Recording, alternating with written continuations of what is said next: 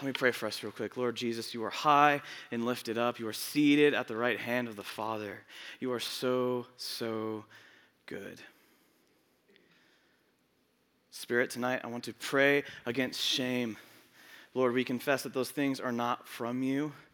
And so, Spirit, would there be a felt presence in this room tonight? If we even start to feel shame, Lord, would you invade and replace that shame with conviction and peace? Peace that surpasses all understanding.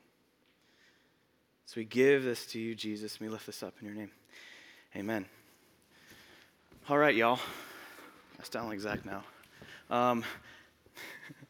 I thought Zach did a fantastic job. Oh, dude, Brent's a rock star. Thank you, Brent. Oh, man. Brownie points. That was amazing. Thank you. So Zach did a fantastic job last week setting up the series, and I have something super cool regarding kind of our series moving forward. So if you haven't seen on the Instagram, our topical series moving forward, we will actually be posting on Spotify. And so, we're cool now. We're hip and trendy. We can be like all your favorite Portland churches, New York City churches. Oh, that's supposed to be funny. It's okay. This is helpful if you missed a week. I know we sometimes have messy schedules. If you miss a week and if you want to be caught up, this is super helpful. So go check it out if you weren't here last week. So tonight, I am going to bounce off of what Zach talked about last week. We're going to be looking at a specific friendship in the scriptures, and that is the friendship of David and Jonathan. Before I do, though, I want to share two unique friendships that I believe are anointed by the Lord and that have impacted me greatly in my life. So let me start with, actually, no, I won't. So, sex is not the answer. I'm just going to be awkward straight out of the gate. I know our culture is just like, oh, dude, sex is intimacy, blah, blah, blah, blah. Yeah, that's somewhat kind of true, but sex is not the answer. There is a type of physical intimacy that the Lord has reserved for marriage, but there is a lie that our world likes to tell us that, okay, intimacy in all forms is reserved for marriage, so ring by spring. Am I right? Thank you. Nothing's further from the truth there. Marriage is good, and marriage is created of the Lord. But tonight, I hope to help us see that we can have meaningful, intimate, affectionate relationships outside of marriage. So when I was in high school, I didn't know how to be a friend, let alone be a friend the way that God intended. I befriended lots and lots of girls with one intent. Shocker. I wanted a wife. I used to say things like, I'm on the prowl, I'm on the hunt, I'm playing the game. Side note, young men in this room, if I ever hear you speak that way about one of Christ's beloved daughters, I will literally slap you. Don't be like high school Joe. But I'm not here to share my dating idiocracy. However, my wife is my deepest friend, and so since I'll be sharing about a couple other friends, I did want to share a picture of my sweet wife.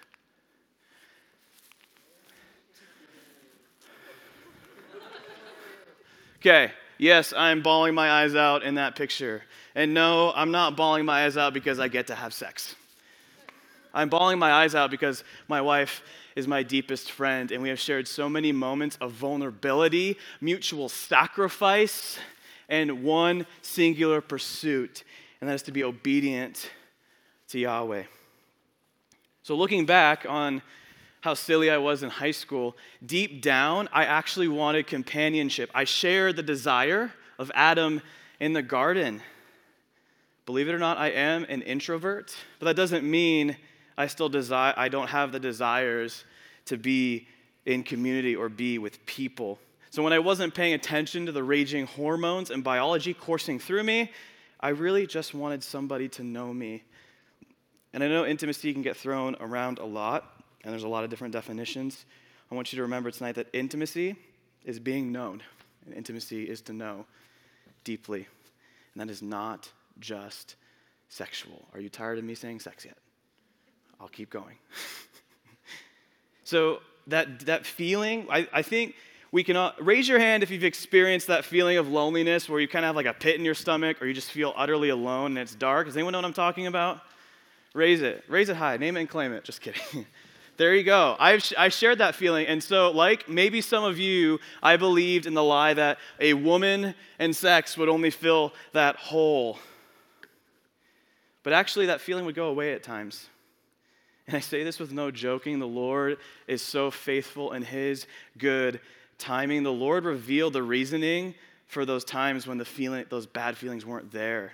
He revealed that to me when preparing for tonight's message. You see, I was a very depressed kid. I was put on antidepressants in 5th grade after a suicide attempt. Loneliness was the name of the game for me. I had friends, but what 5th grader understands deep, meaningful friendships? And you see, I didn't taste intimacy until I first came here to Red Mountain, actually. Now this brings me to those 2 friends I want to share about. So before we dive into the scriptures tonight, I want you to meet one of my best friends, Blake. I first interacted with Blake in 8th grade. He thought I was an annoying weirdo, and I kind of was. Then we didn't talk for 3 years.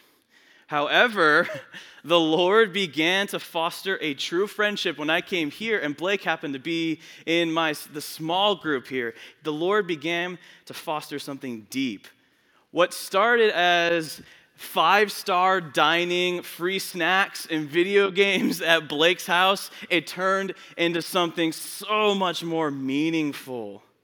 I found a brother I could be real with. I found a brother I could be affectionate towards. I found a brother I could be intimate with. There's that weird word again.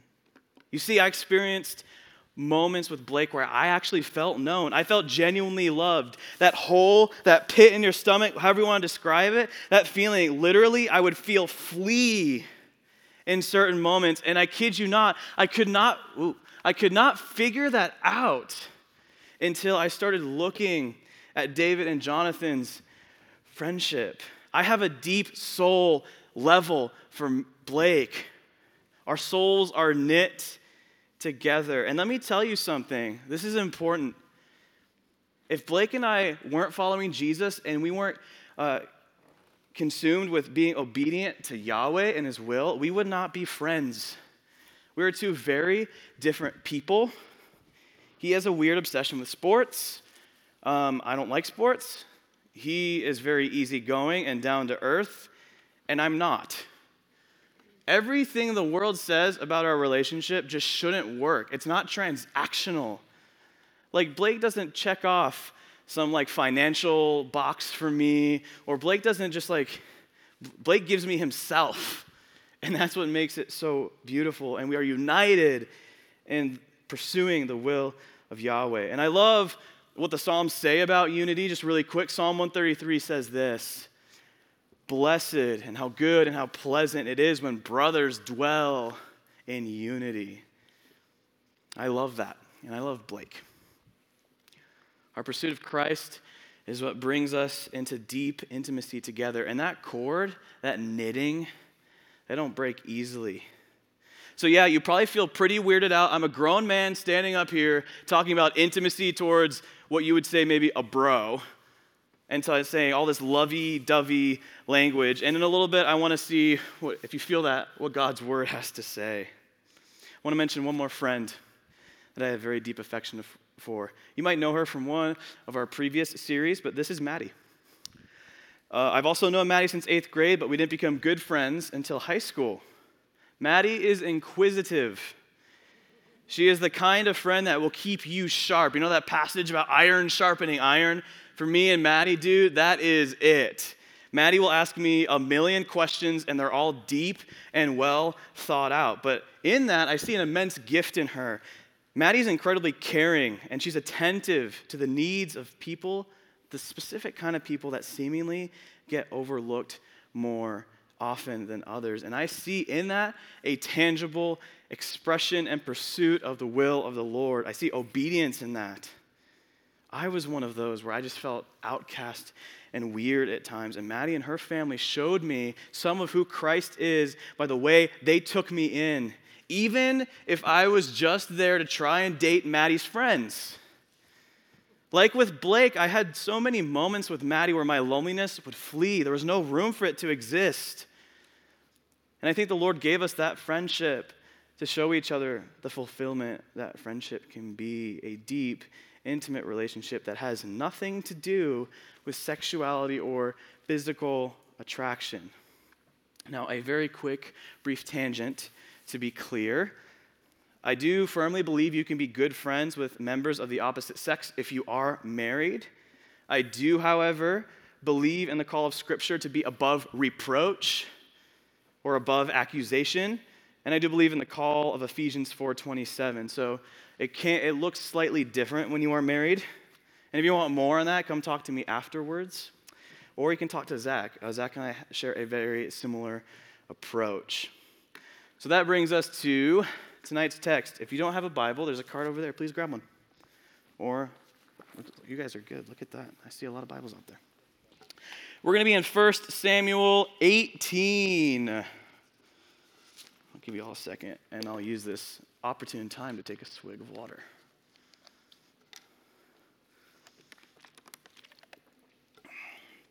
First Samuel 18, verse 1. As soon as he had finished speaking to Saul, the soul of Jonathan was knit to the soul of David, and Jonathan loved him as his own soul. And Saul took him that day and would not let him return to his father's house. Then Jonathan made a covenant with David because he loved him as his own soul. And Jonathan stripped himself of the robe that was on him and gave it to David, and his armor, and his belt, and even his sword and his bow. So you might read that and go, whoa, that's kind of weird. But first, context. So David and Goliath just happened. We know that David was the shepherd, the son of Jesse, anointed to be the future king of Israel. That's super important. Keep that in the back of your mind. So there's this really grotesque picture of David bringing the head of Goliath to Saul, and it's like, that's really gross, but that's what happened. So David and Goliath, crazy. Jonathan, this guy that kind of shows up, is the firstborn son of Saul. And I want you to remember that as well. So, yes, at first, Saul and David, things seem to be okay, but things, as you know, maybe, things get pretty ugly later. But what this passage tells us is that this friendship is based on obedience to God's will. And I want you to think about why for a second. So we know already in the narrative that David was anointed as the future king. We can infer that Jonathan was aware of this. And does anyone know what that means for Jonathan as the firstborn son of the king? Can anyone tell me? If David's anointed to be the future king, what does that mean for Jonathan? Jonathan is in line for the throne. Jonathan should be the king by the traditions and the history and the culture of the time. But what is Jonathan's response to David and ultimately the Lord? Jonathan acknowledges Yahweh's anointing of David. He still chooses to pursue friendship, obedience, and submission. When from a human standpoint, David genuinely, not just to Saul, but to Jonathan too, was a threat. By human standards, this guy, David, showing up, who they're talking about him being a king, that's a threat. And yet the firstborn son of the king opens himself up to being offed by David right there and then. He gives him his sword, he gives him his bow and his belt and his robe. And that says something really important to me. There's going to be three things. To experience godly, fulfilling friendships, we must be vulnerable. How vulnerable do you have to be in someone's presence to take off your outer clothing and give this guy who seemingly you just kind of met, give him your sword and your weapons? That's really difficult for me. That's a deep level of vulnerability. But I ask you guys this: how can you be known if you don't allow yourself to be known? Fulfilling friendships require vulnerability. How can we ever experience intimacy if we aren't vulnerable? Let me read part of that passage again very quickly. There's a repetition here of, it says, and Jonathan loved him as his own soul. So it's okay, no shame. If you read that and you went, okay, they're gay. They must be gay. Like, no one's going to talk about a brother like this. Their souls being knit. Like, come on, bro. That's actually a common myth. That is a misinterpretation of not only the passage, but the language. I know we like to slap the love label on everything these days. I love coffee, I love music, I love zucchinis, whatever it may be. But we need to remember when reading this book, when reading the scriptures, they weren't written originally in 21st century English. And so to prove that point, I want to look ahead briefly to verse 16. But all Israel and Judah loved David. The original language there, in the original language, there are different ways to describe love. And in both of these instances, in talking about the nation and in talking about Jonathan and David, the same word is used. And it is not what we would call erotic love. It is not sexual love. So did anyone ever watch Mythbusters growing up? Or is that too old? Mythbusters? Busted! Like they throw the thing on the screen. I should have done that. Busted. Myth busted. So, I want us to continue in the text a little bit. I want to give you a brief summary of chapter 20. David is starting to flee because Saul and David, things ain't looking too pretty. And so essentially in chapter 20, David approaches Jonathan, his bro, his deep, affectionate best friend, and he goes, yo, dude, why is your dad mad at me? What did I do? And Jonathan's like, dude, you did nothing wrong. And not only that, not only is there a genuine comfort, Saul at that point hatches a plan with David. And actually, not Saul, Jonathan hatches a plan with David to protect David from Saul. Jonathan puts his life on the line. He essentially rejects his own father to be obedient to God and obedient to David. That's a big deal. And so we see in this also Jonathan's humility and sacrifice. So any Lord of the Rings fans in here? Okay. Amen. I look at the relationship of Frodo and Sam, and I actually think of a very biblical friendship. So think about this. Samwise, pretty early on in their journey, knew what Frodo's destiny was, if you will. He knew what Frodo had to do.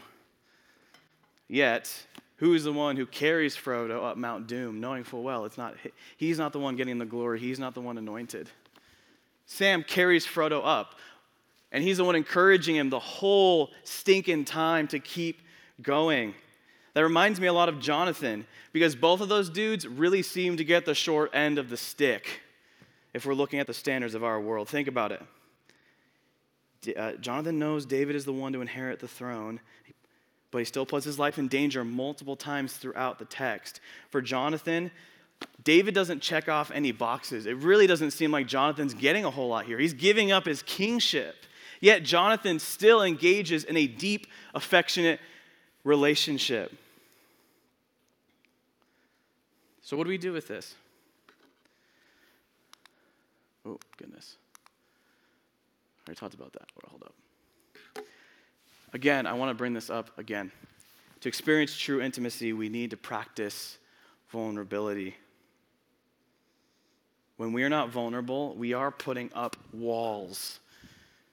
We are actually building a dark and lonely prison brick by brick.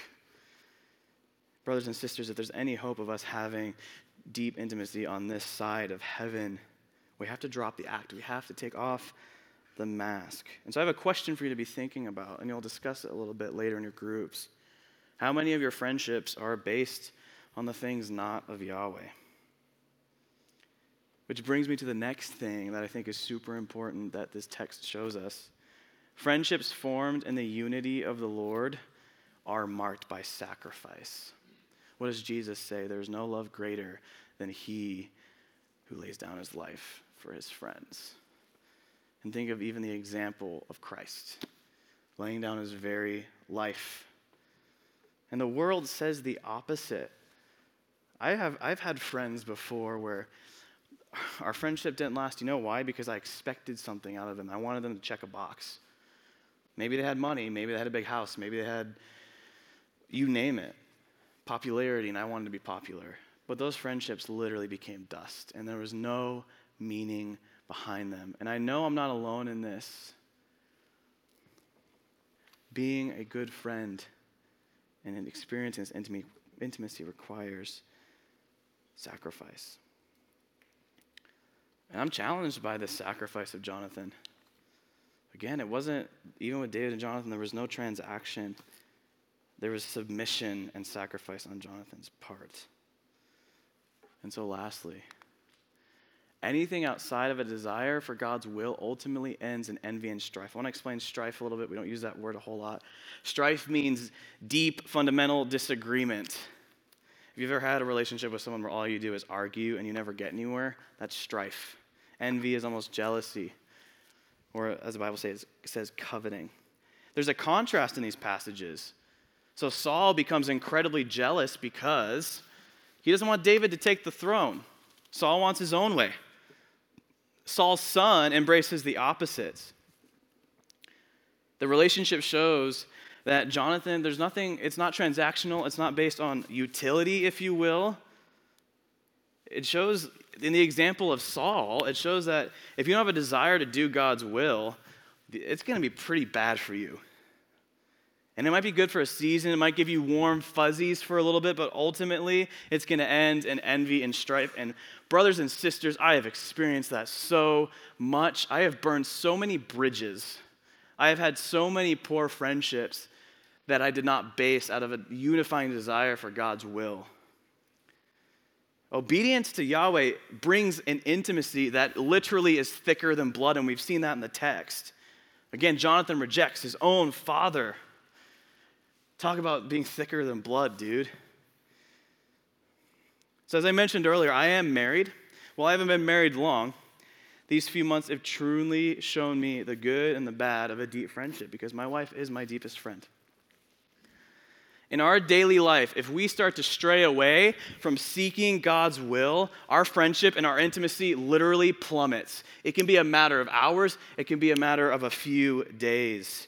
Envy and strife, they creep in. And even though we're married, even though we might be being physically intimate, we are not actually close. We feel so lonely.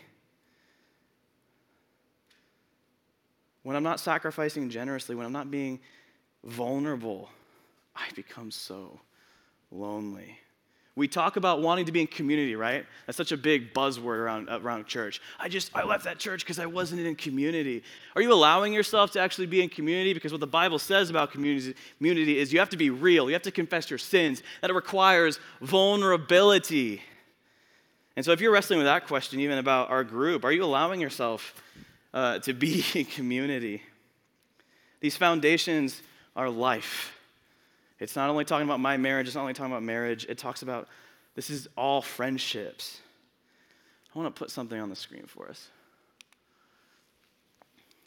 What I see here is a mirror image, an evil mirror image. Look at what sin does. Sin causes you to hide. Sin causes autonomy or doing your own things. And sin causes taking. But true intimacy actually produces the fruits of vulnerability. The fruit of being obedient to God. Did not mean to put taking there. The fruit of giving and being generous. Wow. I want to leave you with this. You are probably not good at making friends. You likely have many friendships, even with maybe others in this room, that are based on give and take. You have walls. You have moments where you do not seek to obey the will of God. And you know what? I'm sorry, but for now, that is okay. I don't want you to hear shame. You are still a beloved reflection of Him who created the universe. Christ still died for every sinful moment, every broken friendship, and every selfish motive. But even in that, I do sense the Lord calling us to action. And so what is God calling you to? If you struggle with vulnerability, if you feel so alone, I remember that. But what the intimacy and deep friendships of others showed me is that Christ, that prison that we built of not being vulnerable, Christ opened those prison doors. So we, as leaders, we want to help you stand up. We want you to walk out of that dark, evil place with your hands lifted to heaven. And so if you felt a stirring in any of these things tonight, I love you to come see me after. Come see one of your leaders. We want to pray with you. We want to be vulnerable with you. We want to sacrifice for you. You are not alone in these things. And so let me pray, and then the worship team is going to finish us up tonight.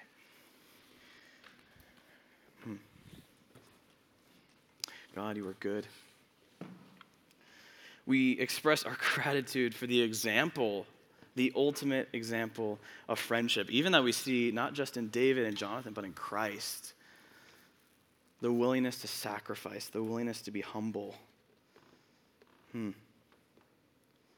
Lord Jesus, even now, would you give us a word? Would you give us a sense of what you're calling us to?